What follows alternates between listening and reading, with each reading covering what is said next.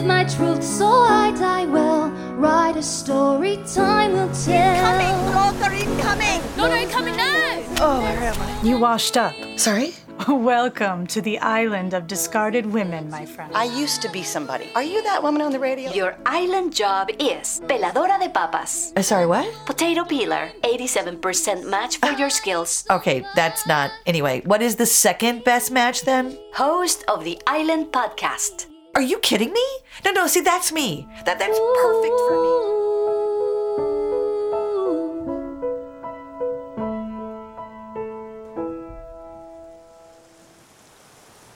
Oh, I don't know, Mary. I'm not in a good mood today.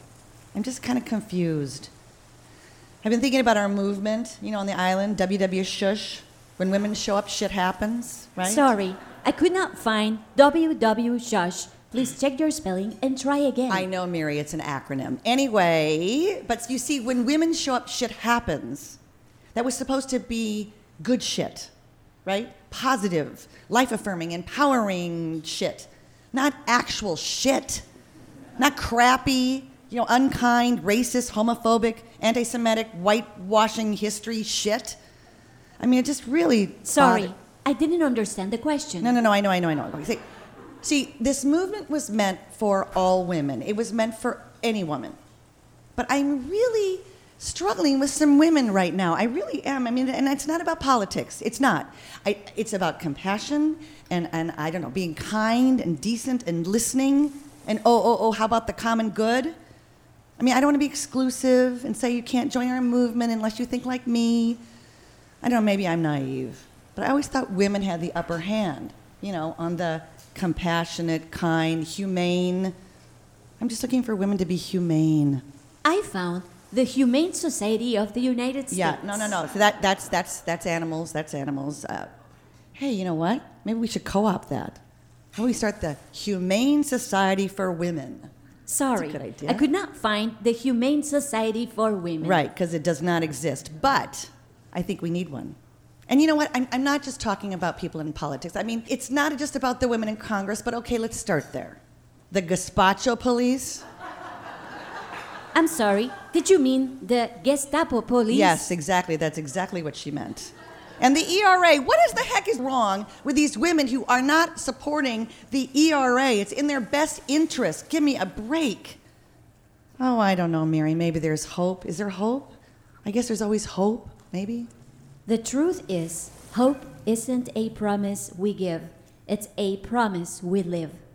Okay, who said that? Amanda Gorman, January 20th, 2022, The New York Times. Okay, I'm going to try to live hope for our WW Shush movement. Did you mean WSHH, World Star Hip Hop? No, Mary, no, I did not mean that. No. Okay, William Shakespeare's Haunted House. No, Mary, no, I didn't mean that either. Or www.hushpuppies.com? No, Mary, sometimes I think you're just making stuff up. You're just making stuff up. Okay, we've all experienced these insignificant moments that have ended up completely reshaping our lives, right? We've all had those, yes. Right. Like, for instance, you're 22, and you've just moved to Chicago, hoping to study improv at Second City, and you're in the elevator of your hotel, and you're on your way to canvass the area for restaurants, maybe hiring waiters, and the whole time you're hearing your mother's voice in your head saying, oh, don't be discouraged. Chicago's a big city, so finding a job might take a little while. And then a stranger gets on the elevator and makes a comment about the brand new restaurant on the 21st floor, getting ready for their grand opening. And instead of getting off at the lobby, you push the button for the 21st floor, and 15 minutes later, having never left the building, you have a job. Stuff like that. I was asked once, where are you right now? And it changed the course of my life.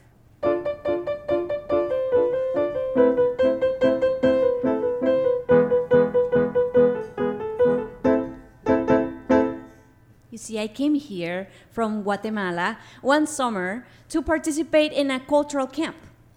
I was the adult companion of two kids who joined in this multicultural exchange with other kids from other parts of the world. I made friends with other chaperones like me from Turkey, the Czech Republic, Singapore, Jamaica. I enjoyed this event so much that I returned a second time. Now, I didn't mind the record-breaking hot weather of Minnesota during summer. It was August. Up until that time, those had been the hottest days of my life. Seriously, not even while growing up in Guatemala had I experienced such high temperatures. It was scorching, but the camp was fun. So August was coming to an end. My second time at the camp was wrapping up. And it was time again for me to return home to my job at the radio station where I was the producer of a children's show. Back to my family, my grandma, cousins. Plus, I had recently bought a brand new car, and I was excited about that. About 4 days before I was supposed to go back to Guatemala, I went to a gathering where I met a teacher. And she heard me say casually that I used to teach before my radio gig. I went to school to become a teacher, and I taught full-time after graduating 1 year. But still, because I've been acting since I was a kid, the arts pulled me in a different direction. So I got this radio job, which had an educational vibe, sort of Sesame Street on radio. And I was teaching, and I was also acting, which I thought it was pretty sweet. Okay, so this teacher from Minnesota, when she heard that I used to be a teacher, she said, You know, there is a huge need for Spanish teachers in St. Paul. You should stay here and teach us. Oh my gosh, that would be so great if you could stay. Stay? That was the first time somebody told me that I could stay. What a strange idea it seemed to live far away from my family. A household of 2 parents with 5 happy young adults under the same roof. That was fun. and why would I decide to live in a place where I don't know anybody and I hardly speak their language? Still, I took the little piece of paper with the phone number she gave me. Okay, so call this number. It's for a program that brings in language teachers from all over the world. I heard from all over the world. And I thought about the cultural camp, and I liked that idea. But the idea of staying, like for how long? It would be a nice option for the future if I wasn't so scared of living alone in an unfamiliar place. But I put the little paper into my pocket. It sent a chill running down my spine just to think about it. But I got curious about what this Minnesota teacher had said about people coming from other countries, so I called the number that she gave me the very next day. And it turned out I was calling California. I remember I spoke with Judy, and she said she was a program director. Right, so we're bringing in teachers from other countries and replacing them in schools all across the United States. Oh, okay. Yeah. Okay, so how would I apply in the remote case I was interested? Right. I mean, not this year, of course. It's the end of August. Bad timing. Plus, I know that classes start next week. Okay, but let me just stop you. Where are you right now? I'm in St. Paul, Minnesota. Okay, you called me at the right moment because I just hung up from a school principal in St. Paul. They are desperately looking for a Spanish teacher for this year. So are you interested? Huh? I don't know how long I took to answer the question, but it was probably a couple of seconds before I said, sure, I am. Okay, good. Then go see the principal at St. James and tell her that we sent you, okay? And meanwhile, I'll be faxing you the paperwork needed for your work visa at the American Embassy in Guatemala. You said you're going home, right? And then can you come back, like in 2 weeks, once all the papers are ready? Sure. Yeah, I can. Okay, okay, good. And she probably said other things that I didn't understand because she spoke English and my English was not perfect. It was actually very limited. My head started spinning even before I hung up, and it was scary to think that I might have misunderstood the whole thing. I decided to find out if this was true. So I prepared for a job interview and went to see the school principal the next day. Oh, Sylvia! ¿Qué tal? Welcome. I'm going to give you a tour of the school, okay? So here's the library over here, and then there's the auditorium. Oh, wow. And then over there. She gave me a brief tour of the school, And then we went into her office. I remember thinking, okay, I will ask the questions that I wrote down, and I will do my best to answer hers with my imperfect English. I hope we can understand each other well. So, she responded to my questions. Okay. And then she said, yes, great, good. Okay, well, here is your schedule, okay, and your planner. Oh, and here are the keys to the bathroom and the teacher's lounge. And if you could just sign here, good. Oh, I can't tell you how much we have been waiting for you. my knees were shaking. My heart was pounding, but I signed the contract. And it felt good. You know, everything looked and sounded legit. I saw no red flags. Was it a real school? Yes, it was. How about the teachers? Did you meet the other teachers? Yes, I did. They seem like regular teachers. Okay. So, this is happening. Then I remembered, oh, wait, I still have to fly back home and tell my parents that I am moving to the warmest place on earth. What a shock. Primarily for my grandma.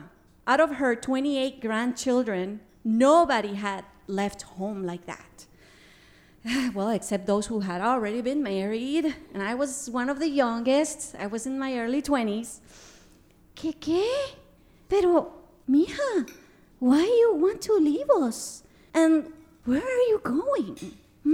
And I told my grandma, Abuela, I had a new job, and that's why I am moving to the U.S. She still wasn't too convinced.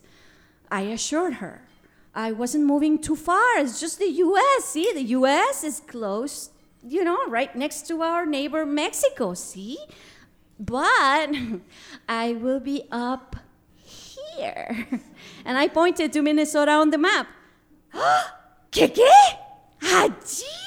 You mean all the way up there? Are you gonna live in Canada? No, but yeah, almost. Yeah, it did feel very, very, very far. My 2 final weeks at home in Guatemala went very, very fast. I was able to sell the car, quit the job, go to the embassy, get all the paperwork, and I came back to Minnesota with only but a suitcase and no place to stay. But I figured I'd find something. Maybe I'll meet a nun at the school who will offer me a tiny room in a convent that is mostly empty. And actually, that's exactly what happened. Fast forward 20 years, I'm still here. I am so glad I got the little piece of paper with the phone number. I love it here. Although, moving to the warmest place on earth? That was a little off. Well, no, it was way, way off.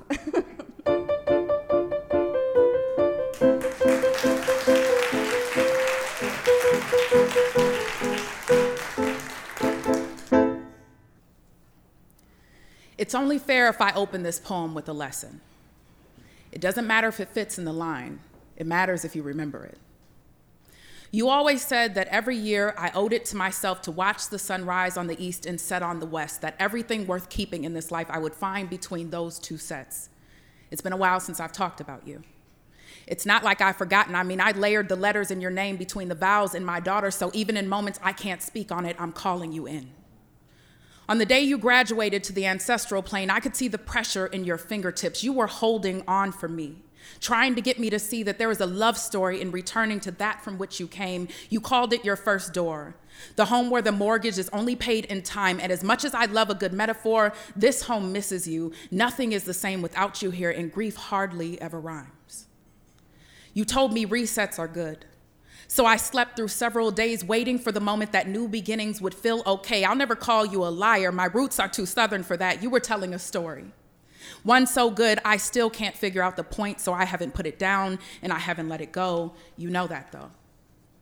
You pop up in between moments and spaces only I can see, our little corner, the world we made for ourselves, the unpoppable bubble, my never-ending visitor. I see you often in my daughter's side eye and in my son's stubbornness. I want you to know that I became the type of parent who encourages us. These babies have voices. just like the one you helped me dig out of myself. They are master sculptors at just 7 and 8, so clear about their roots, the flowers, the garden we made. And they didn't get a chance to meet you while you were on this plane, but I know you caught them in passing. I can smell your essence in their spirits, the only place you would ever be okay with hiding.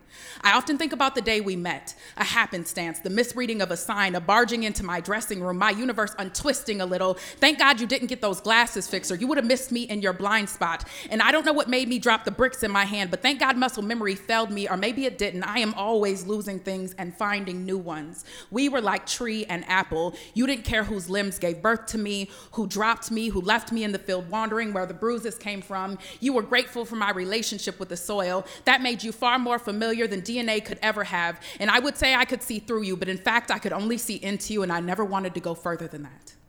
I only wanted the door in, just like the one you found on my skin. It took a while for me to feel my breath again, to figure out the pieces that losing you redacted, but you taught me to always walk through the door, so I started looking for you by doing just that, and I would say that you wouldn't believe where it led me, but you saw too far ahead for that. If the first door was my beginning, then the second was my classroom, the third was the one on every heart of every young person who ever trusted me, and the fourth was my children, the best door I've ever had. Door 5 gave me a godson, the brightest of my lights. His door, like mine, was an accidental discovery between glasses. I inherited your sight, and I know you had something to do with this. You always said lessons don't become yours until you put your twist on them, and while I never added more than MID, it worked out for what came next. He was born in the East and settled in the Midwest. I pushed my son to rise just as sure as the sun sets. That's my apple. I don't care which tree he came from. I would tell you I taught him the beauty of the soil, but he came to me a garden. You always said I deserved my flowers while I could smell them, so I fell in love with the gardener and started my garden. I have to believe that one day, the door I open will lead me back to you. But until then, I'll search for your essence in everything I do, because apples never roll far from the trees they belong to. Maybe the door is in the soil. Maybe I need to lay in the grass. Whatever the lesson is, I'll put my twist on it.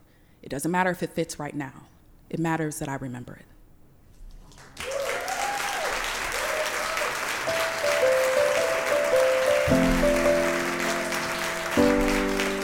Brittany Delaney. Thank you, Brittany. Thank you. And thank you to Sylvia Pontaza for adorable story about the phone number. Our musical guest today is Ivory Doublet. Come on up, Ivory. She's an actor, singer, teaching artist. And Ivory, you grew up singing gospel, right? With a family quartet, right? Called the CV Gospel Quartet. CV, yes. CV. Okay. And it's you and your sister Linnea, who's right over here. There you go. And your sister Danielle and your mom Robin. That's correct. Okay. So do you have a favorite song that you sing as the quartet, or one that's like award-winning, or where everybody stands up and cheers and throws things and something? Okay, give us a little smidge. Okay. I don't feel no waste time. I've come too far from where I started from. Nobody told me that the road would be easy, and I don't believe he brought me this far to leave me. Thank you.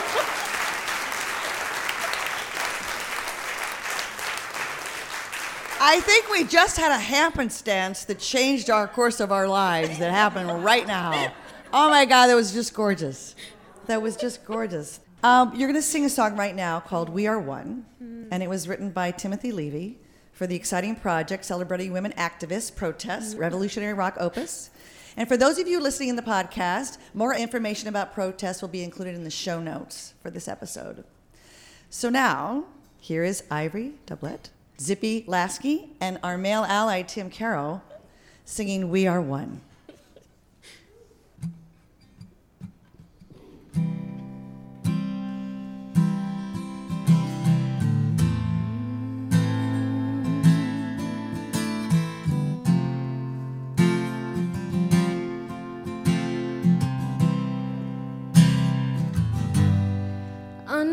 the heavens, walking this earth. Our lives are connected, and we all have worth.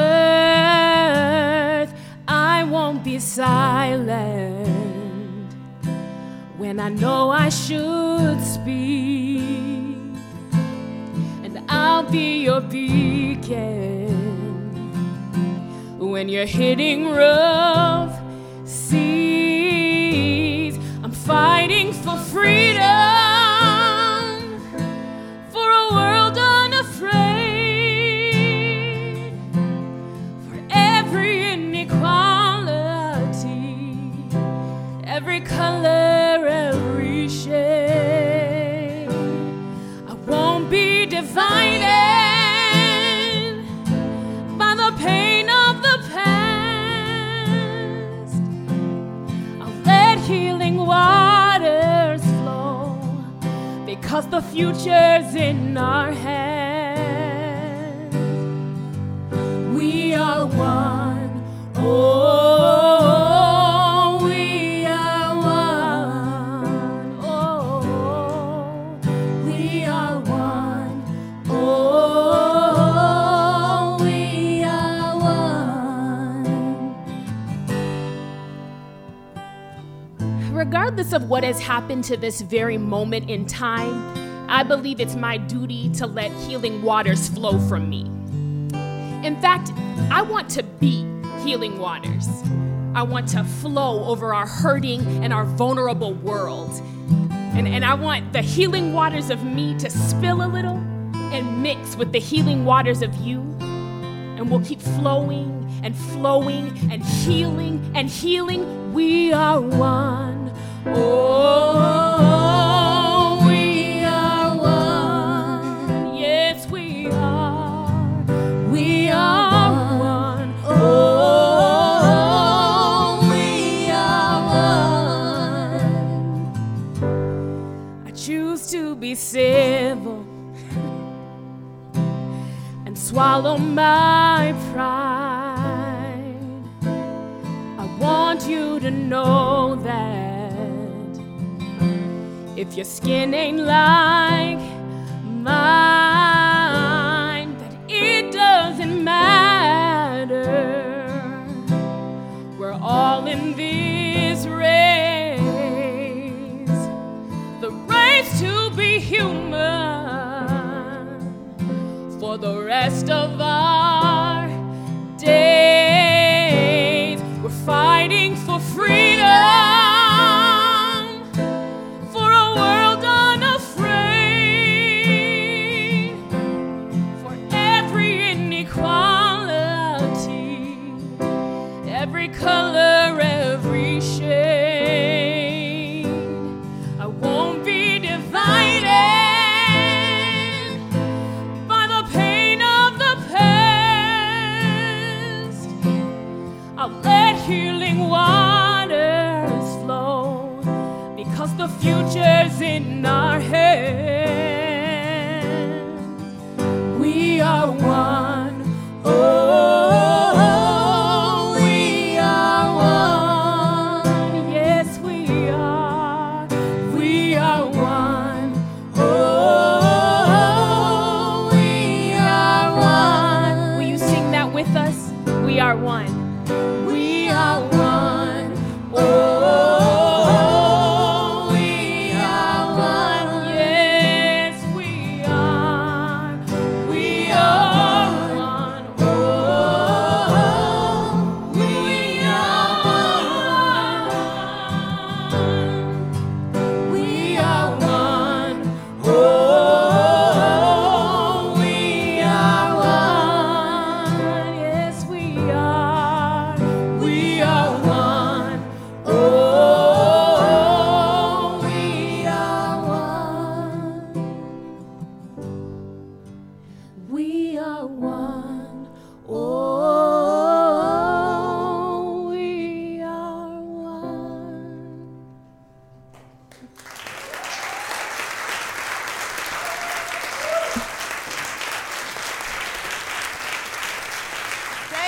Ivory and Zippy and Tim, thank you, thank you. Now please help me welcome our special guest for the conversation, Carolyn Holbrook.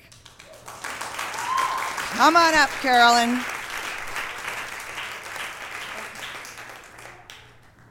Hi, Carolyn. So, hi. Thank you for coming. Thank you for inviting me. I know we got patio furniture up here. Hey, it works. I know, it's like we can lean on our arms and everything. Okay, so you are the founder and director of More Than a Story. More than a single story. More Than a Single Story, very important actually. A series of community conversations for BIPOC writers and arts activists, right? Mm-hmm. You are the founder and artistic director of Sassy. Sassy, The Right Place. The Right Place. You are the author of countless books and anthologies, which includes your memoir, which is a Minnesota Book Award-winning memoir, Tell Me Your Names and I Will Testify. You are the co-editor of the newly published essay collection from Black and Indigenous writers, co-authored with David Mira, called We Are Meant to Rise, that just came out this last November. You're the first. The subtitle, too. We Are Meant to Rise, Voices for Justice from Minneapolis to the World. Wow, okay. And those two books will be for sale after the show. You were the first person of color to serve in a leadership position at the Literary Loft Center. Mm-hmm. The first person of color to win the Minnesota Book Awards Kay Sexton Award. You teach creative writing at the Loft Literary Center, at Hamline University, and at community venues around the area. And you are the mother of 5. Mother of 5. Grandmother of 8. Grandmother of 8. And great-grandmother of 2. Yes, 2 beautiful little bitty great-granddaughters. Okay, so here's what I want to know. I mean, here's, I think, what everybody wants to know. The title of your memoir, Tell Me Your Names and I Will Testify, is from a poem by Lucille Clifton. Now, Brittany's going to read the excerpt of the poem that is in your book, and then we'll talk about it. Okay, go ahead, Brittany. Nobody mentioned slaves, and yet the curious tools shine with your fingerprints. Nobody mentioned slaves, but somebody did this work, who had no guide, no stone, who molders under rock. Tell me your names. Tell me your bashful names, and I will testify. Yeah. So, what brought you to, you're on a mission. You're on a mission to tell stories. And what brought you to that poem in particular, as far as, just initially, what brought you to that particular poem? I think what brought me to that was, my youngest daughter, sitting over there. She was 16. You know, I'm just, before you go on, if you can you get the mic a little bit more towards your... Okay. There, is that better? Yeah. All right, can y'all hear me now? Okay. So your youngest daughter, Ebony, who's right over here. Yeah, and that's my oldest granddaughter, too. My youngest daughter, my oldest granddaughter. Oh, cheers. Them's my peeps. So she had gone out somewhere, 16-year-olds go out and hang out with their buds. And I was home really tired after a long day of meetings and all this kind of stuff. So it was whatever year Sleepless in Seattle came out, because that's what I popped in the VHS player, so that tells you it was some time ago, right? And I felt this cold breeze come in. I said, wait a minute, I thought I closed everything. But then I looked up and there's this ancestor, this person standing there dressed in these beautiful Victorian outfit. She had on this hat with a plume, and she had a man standing next to her holding on to her, and she looked at me and she said, I am Liza. I don't think I've ever talked about this. I wrote it, but I haven't talked about it. She said, I am Liza. You have to tell our story. And then she was gone, just like that, man. That really happened. It's like, whoa. And, I started thinking, how in the heck am I going to do that? What am I going to do? How am I going to do this? And, I started thinking about her and all my other ancestral mothers, the people that, like what Brittany read about in her poem, and all of the folks way back. I came across Lucille Clifton's poem, and I thought, wow, I think that's it, Our names have to be told. Our stories have to be told.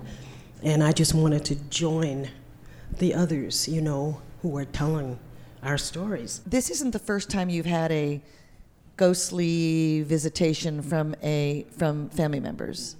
So this is something that happens to you or has happened to you often. It happens, yeah. Yeah. But I think what was interesting that is you were saying the other people who have visited you or come to you in some form, you knew who they were. Mm-hmm. This is the first time you didn't know who this person was. Right, and it's also the first time I received a command from one of the ancestors. Yeah.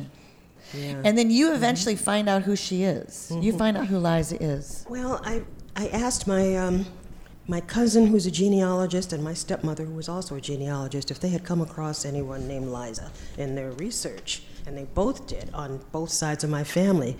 Because I think that, Liza and Eliza were fairly common names in the slave era. And so they both found somebody. And then when my mother passed away, and my stepfather had passed away some years before, and I moved back into her house for about a year to, put her stuff together and close things out.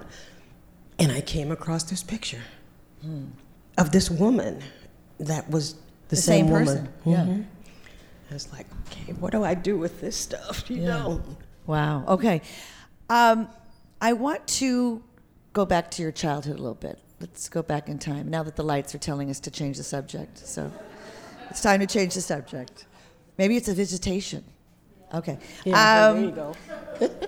You say that creativity was not encouraged when you were little, and that you were sometimes chided for daydreaming if you were caught reading or maybe writing a poem. I think my parents were just afraid that, I wouldn't be able to take care of myself unless I took a traditional path. Yeah. And so it was about protecting me. Sure. It wasn't Sure. anything. I don't feel bad about it. I understand it. No, I think so. They were trying to encourage you to find some sort of career in, the arts. I'm sorry, you're going to do what? Yeah, it was that kind of thing. Yeah, exactly. The arts are what? Yeah. But then in 8th grade, you meet Miss Johnson. You say she creates she lights a spark in you. Tell us about Miss Johnson. Yeah, and what she did. Yeah, well, I spent most of my time in high school in the principal's office. But my 8th grade English teacher, she kind of saw beyond that. She saw that there was somebody in there, and she encouraged me to write poetry. And, she read my poems and really, encouraged me. Yeah. Yeah, and that made a difference. made a huge difference. Yeah. So did you feel like then maybe heading into the arts or dealing with the arts or appreciating the arts was something that felt right to you? Felt like this was I think it always felt right to me, even Yeah. before then. My parents were business people. My mother had a beauty salon, and then they had a beauty school. And my stepfather was the first black auditor in the Minnesota Department of Agriculture, but he was also a musician. He played the hell out of that left-handed guitar of his. So, creativity was definitely in my family, but they were just wanting to make sure that, that find something to fall back on kind of thing. Yeah. Speaking of all of that, so you're 16 and you fall for a boy who is exciting and risky and from a different neighborhood. And the kind of boy that we all fell for, right, when we were younger, the kind of Bad risky, boy. Mm-hmm. kind of risky ones that our parents didn't like so much. Yeah. But the relationship spirals into some illegal activity, and you end up incarcerated in the Minnesota Home School for Girls in Sauk Center. And there it's discovered that you're pregnant. So, because you have this heart... Wow, so you really read my book, I do. didn't you? I prep, I stalk, I do everything. But because you have a heart murmur, you're moved to the Minnesota University Hospital to serve out your sentence in a maternity ward. And your parents and the social worker are convinced that you should give the child up for adoption. There's another choice, right? There's the other choice, which they're not keen on, but that's what you want to do. To keep my baby. Right. Yeah. But in the meantime, because you have to serve out the sentence, your kid would go into foster care until you're 18, right? Okay. Now, speaking of happenstance moments, as some of the stories that we're telling today, there's a moment in your book that strikes me as one of those moments that life could have gone this way or that way because of this what seemed insignificant at the time, loomed large. So you have a shared room in this hospital, and one of your roommates passes her time while she's waiting to have her baby knitting. And you had never knitted before. You had never seen knitting before. And so you're curious. You ask the occupational therapist if they would teach you. So here's where I'm getting to. So there's the day that the grumpy social worker, who is convinced that you should put your child up for adoption and has a lot of power over that decision. You describe her as having this really heavy walk. You could always tell when she was coming, oh, here she comes, that she never looked at you at her weekly visits, kind of always dismissed you, kind of looked past you. And so there you are, you're knitting, and she asks you what you're knitting. You're saying, booties for my baby. And there's a long pause, and you see a softness, and she says, why don't we go with foster care? We'll go with foster care. And to me, it's like, do you think that's the first time she saw you? Oh, I know it is, absolutely. As human, as a mother-to-be, as all those things that she hadn't seen you before? That's the first time she actually really saw me, yes. Yeah. And I think that's significant because then at that point, when you're 18, you do get Stevie, your firstborn, as you call him. And it could have gone all sorts of different ways. And the knitting, who would think that the knitting would have that little moment in this woman's mind who seriously needed to be in the Humane Society of Women. Anyway, she had that moment of, oh, wait a minute, maybe this is a real loving person that I didn't see before. Real life human being, not just right. Whatever she thought. Okay, so you do your sentence, you reunite with your son, Stevie, and you go from being a single mother to entering into a marriage that turns out to be very abusive. You eventually get out of that. And there's a short-term relationship with an old boyfriend that didn't work out so well, or wasn't meant to be, maybe, as we say. So now you're in Minnesota, you're single again, and you're the mother of 5. And you're living on assistance, and you're dealing with severe bouts of depression. Tell me about that. Tell me about the depression as far as, overwhelmed, maybe mixed with trauma, mixed with what do I do now? Tell me about that. Yeah, I think you pretty much described it.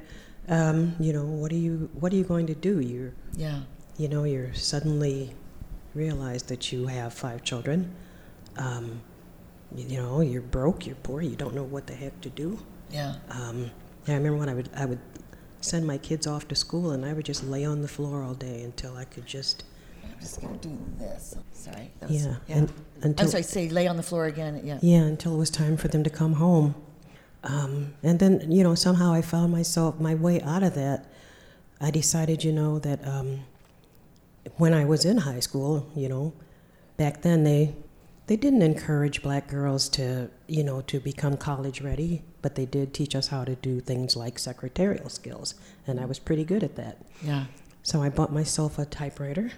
Ebony, do you remember my pink typewriter? It was a pink typewriter? It was pink. Really?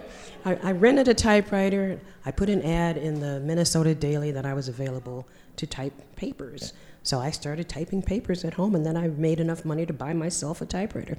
But I also, it was just really important to me to teach my kids that just because we're living like this now doesn't mean that it has to be our forever sentence. Right. I taught them how to type. I taught them how to proofread. We had a little business going on.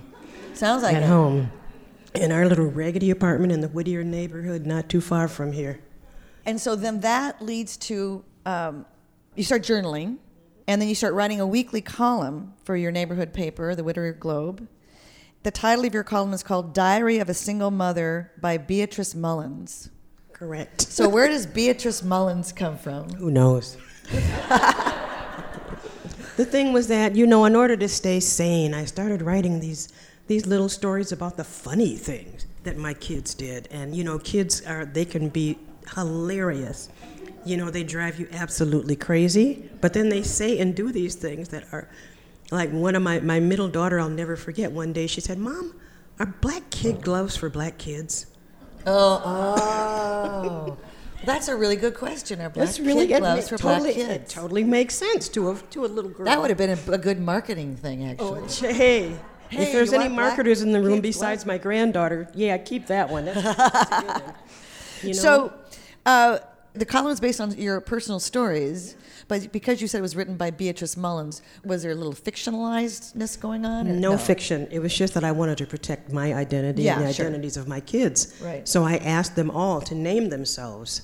Ebony was Jasmine. She was so little then. I think I might have named her. Did I name you Jasmine, or did you tell me? I don't remember. But the others gave themselves names. You know, my oldest daughter, Tessa's mom, called herself Athena.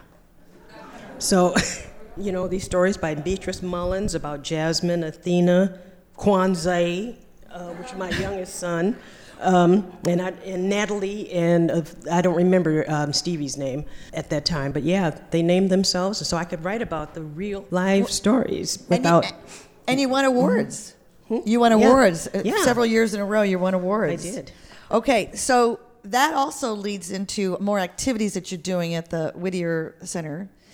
And then at one point you asked the head of the center if he would be open to offering writing classes because you would really like to take writing classes. So he eventually says yes. And by way of your typing on your pink typewriter in your business, you type a manuscript for the poet Natalie Goldberg, and she ends up teaching the first class. Correct. And this starts you on your path of organizing writers' workshops, while at the same time you are taking all these classes yourselves. And you start the Whittier's Writers' Workshop, or as you call it, W3. Right. And you became the first person of color in leadership with the Loft Literary Center. But you talk about that being a challenging situation. Eventually, you had a good relationship with the Loft, but at that time it was challenging. Are you up for sharing a little bit about? Oh my goodness! We don't have to name names. You already named the name.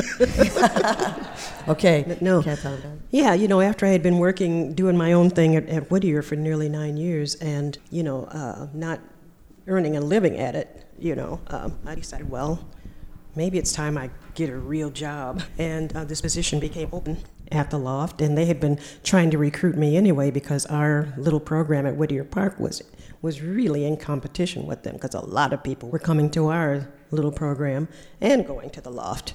And so I thought, well, you know, why not? What the heck? So they recruited me, and I went. It was challenging. I stayed there 5 years, which was probably longer than I should have stayed because I realized not very long after I started that my values were very, very different from theirs. It was very important for me to be, you know, to have programming that's accessible. My daughter keeps telling me to put the mic to my mouth. She's so bossy. I appreciate it. We all get prompts. I've got my husband's back here. He's the one that's turning the lights on and off. Yeah. By the way. Okay. No. I would clarify that. No. I clarify that. We're having some little technical glitch, which we have no idea what it is. He's the one that's turning them back on. Okay. Well, that's good. So he is saving every time they go off and they go back on. He's saving the day. That runs back here. He's saving the day.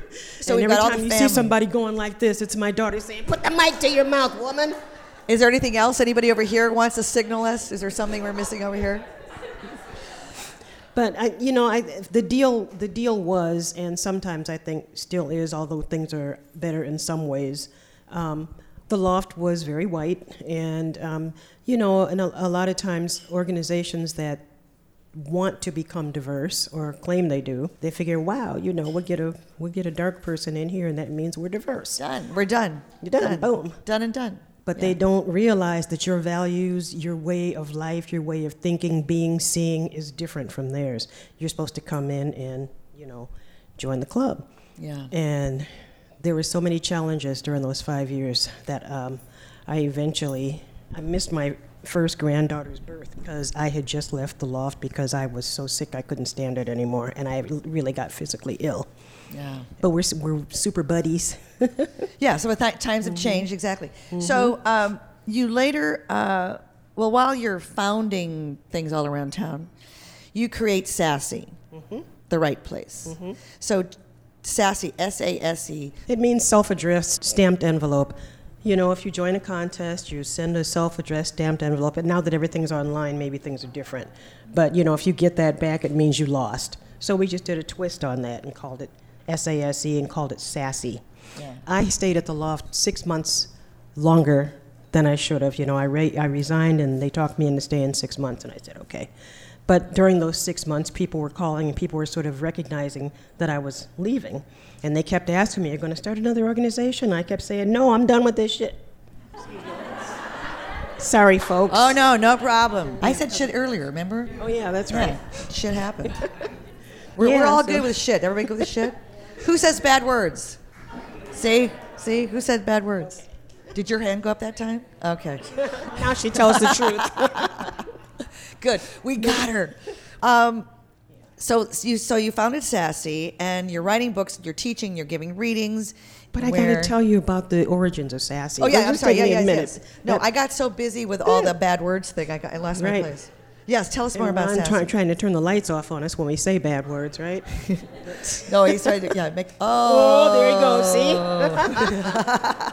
Yeah, so I left the loft, and then people, I started the day after I got well, after missing my grandbaby's childbirth, I just felt really good. So I just started going back to people and saying, "Do you really want to help me start another organization?" They said yes. So we had this meeting and, figured out what a new organization for writers would look like. And it was a very diverse group of people, and it was just a beautiful little meeting. 2 days after that, my neighbor, Lynn, called me, and she said, I saw the Whittier Writers Workshop in unclaimed property in the Star Tribune. I said, "Oh, really?" So I went down to unclaimed property, and there was a check for $5,000 that had been sitting there for 5 years. Speaking of divine intervention and weird people coming and weird, so I used that to change the name from Whittier Writers Workshop to Sassy the Right Place, and to start this little organization. Wow. And did you know? Yes. Did you know was it an anonymous gift, or was it a grant, or was it? It was a grant from a funder. Okay. That somehow I had either missed or forgotten about or something. But you found it at the right time. Exactly the right time. Yeah. Okay, so you're writing these books and you're teaching, and there's this story you tell in the book. You're invited to do a reading at a bookstore, and you invite members of another writing group that you've started called Twin Cities Black Women Writing. And you invite them to read as well, along with you, and tell stories. And during a Q&A session, an audience member expresses surprise that all your stories are so different. Wow, yeah, there's like 5 black women here, and they're not all telling the same story. Wow, it's like, strange. Damn, did she really say that? And I thought, whoa, I got to do something about that. And a couple of years later, I got a state arts board grant for writing. And, part of that grant was that you had to do something in the community. And I didn't want to just give a reading. I wanted to do something that would be meaningful and have some impact. So I thought, well, I think I'll just have a panel of black women writers and just show people how different we all are. But by the time my daughter and I got through naming different people, she's a hairstylist, so she knows a whole lot of folks because they're coming to her salon all the time. But there were so many people that could have been on that panel that we ended up doing 3. One with African American women, one with women with Caribbean backgrounds, and the third with East and West African women. And for each one, the hall was packed. And so I thought, oh my goodness, I got to do something about this.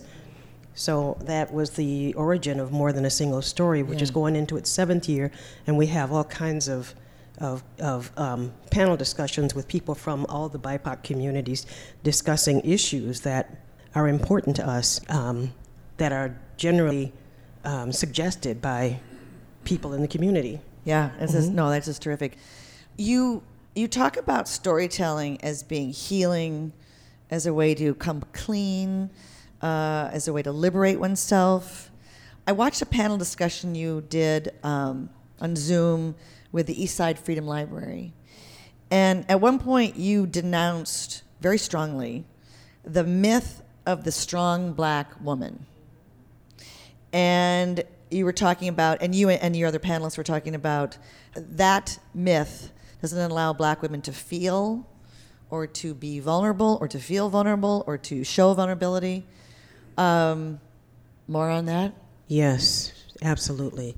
I mean, we are seen as being invulnerable, not having feelings.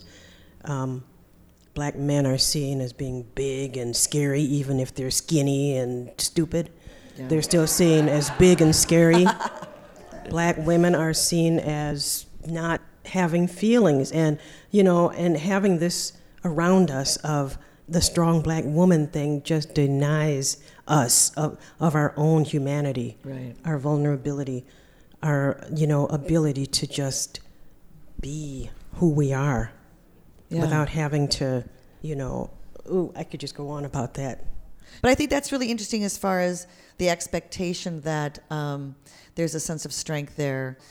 And then there's also the racial element of it, right? There's that sense of, or is there that sense of, I have to try harder than that because of how our society has set itself up, which is not pleasant. Well, there's that, and there's also just, the expectation that you are something that you're not. Yeah. I can't speak for any other black woman on earth, but I know that for me, when I walk into a room, I scan it right away. See who else in this room is dark, and also because I'm left-handed, I see who else is left-handed. And try to, the temperature of the room will sort of tell me, okay, so who can I be today? Yeah. Can I ever just be me? Yeah. Right.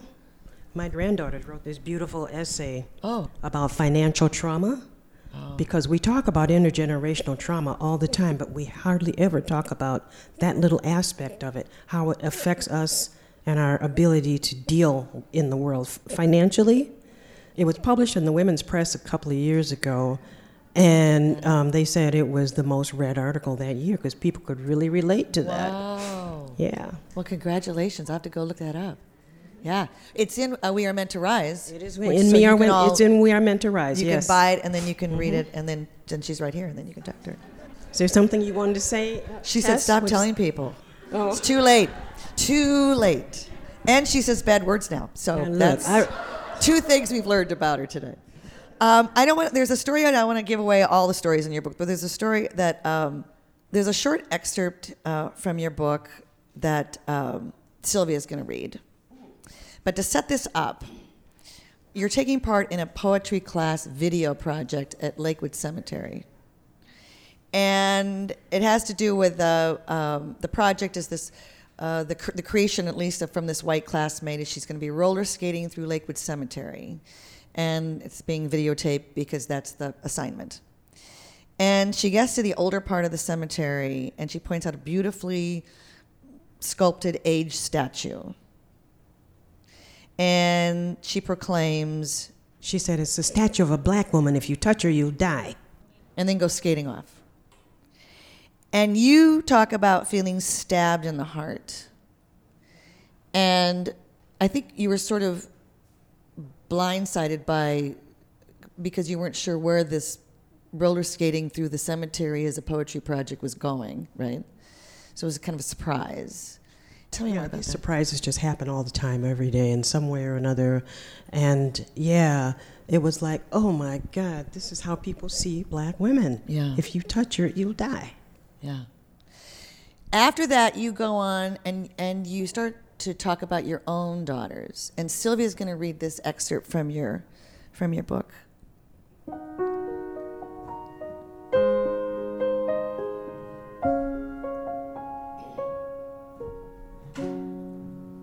I have 3 beautiful, intelligent daughters. I have had to help them maintain their self-images over and over again, even as I've attempted to heal my own. I also fully understand the horrors of what is happening to our young men. I have a son who was incarcerated for 10 years in the federal penitentiary. But there seems to be a conspiracy of silence around our girls and women. Could it be that in large part of our incarceration, it's invisible? That we are locked up in our bodies? Like countless black mothers, I have worked hard to train my daughters to be proud of who they are in a world that would have them be ashamed of their darkness. For black women, loving ourselves and passing that self-love down to our daughters and granddaughters is a difficult task. Centuries of negation often makes us feel like we need to adopt a hard protective shell, which is either praised as strength or dismissed as hostility. In short, we turn ourselves into stone. Yes.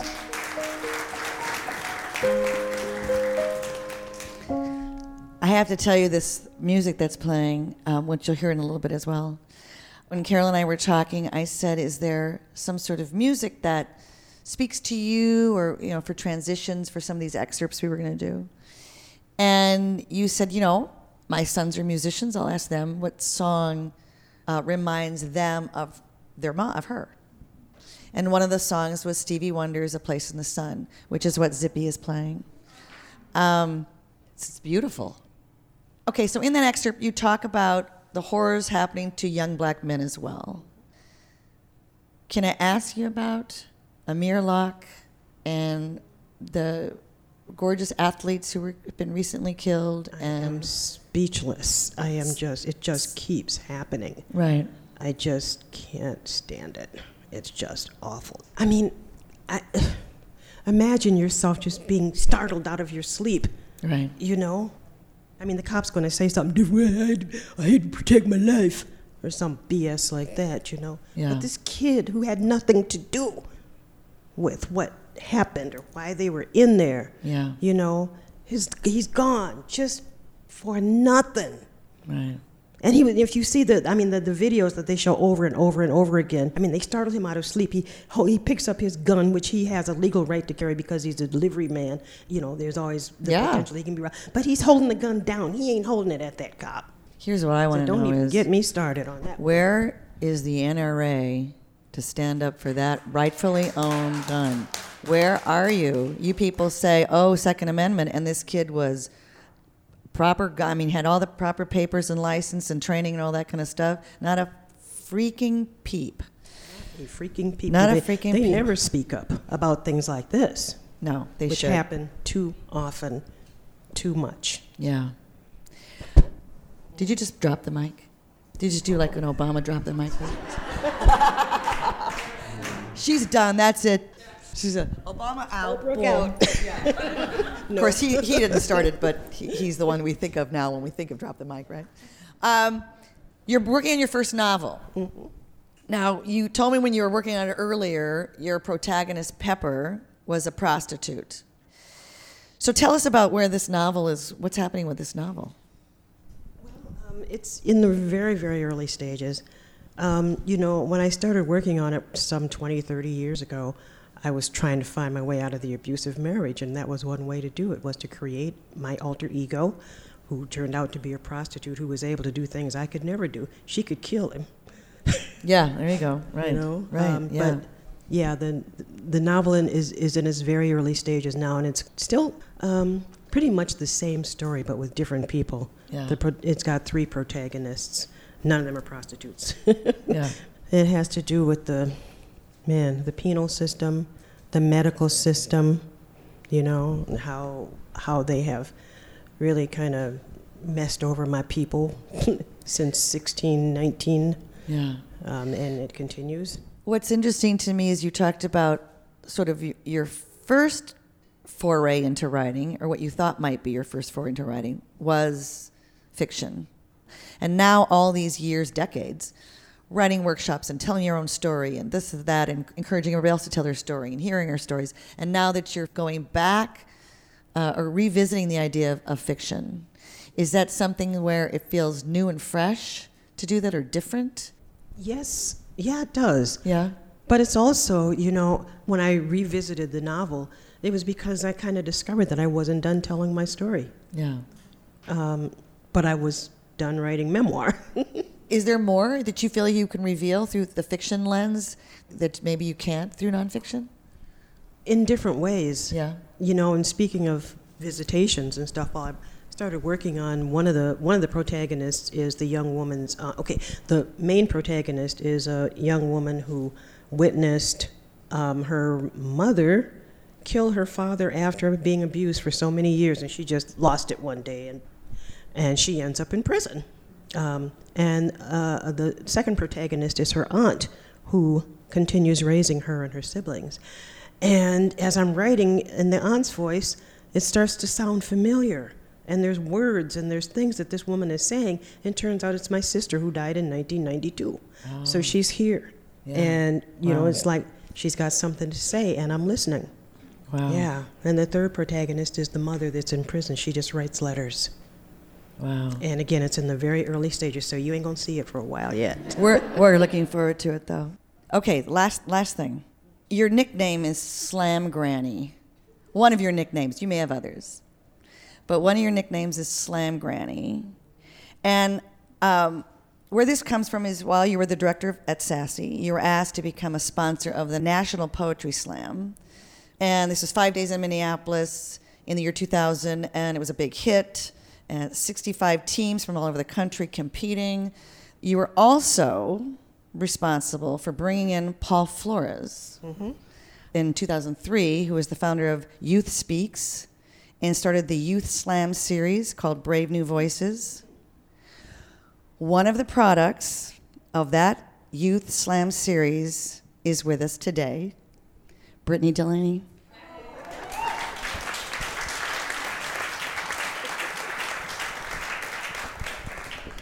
So almost 20 years ago in St. Paul Central High School as a freshman, you brought Youth Speaks to us. I went on to be one of the most repeated team members and eventually the coach that catapulted me into my life as an arts educator, saved me from an abusive home, gave me my voice. That led me to being a curriculum consultant and now the executive director of Black Table Arts Cooperative. So I thank you. I am because you are. I just thought the connection was just fascinating. It's like all that you're doing, and here's a product, and look at how amazing she is. We're celebrating 20 years in September in this work. Amazing, wow. Yeah. And I've asked Brittany, more than last reading, I've asked Brittany to read a piece from an essay that you have in the collection that you co-edited with David Mura from We Are Meant to Rise. So Brittany's going to read this. I love the word tending. It implies kindness, compassion, and remaining steadfast in the face of injustice. It shows that we change the world through our everyday actions, rather those actions are teaching, writing, or daily passage of our life experiences down to the next generation. That tending is often quiet. While others are making their voices heard, healing is taking place quietly and steadfastly. I recently saw an anonymous quotation that has been sticking with me.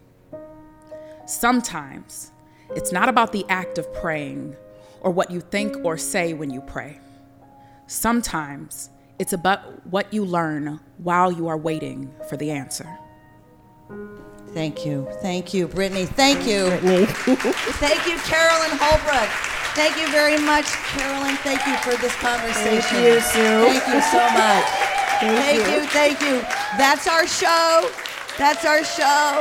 I'm going to thank again Carolyn Holbrook. Thank you again, Carolyn, please. And Brittany Delaney. Yes.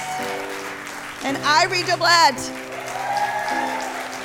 And Sylvia Portaza. And Tim Carroll for helping us out. And of course, Zippy Lasky over here. And thank you so much to Dieter Poppen for filling in for our engineer, Catherine, who couldn't be here today, and our assistant, Michaela Finnegan. And thank you to Nick Wahlberg for stepping in. We had a sudden loss of our dear longtime lighting guy, Barry Browning. God bless you, Barry. Maybe you were trying to speak to us today about the lighting. I don't know. We're trying, Barry. We're trying. And thank you to Sarah Erdman for taking our pictures, and Suzanne Egley and Carolyn Denton, and the wonderful staff here at the Women's Club. Okay, everybody, we'll be back next month with another live Island of Discarded Women. I'm Sue Scott. Thank you.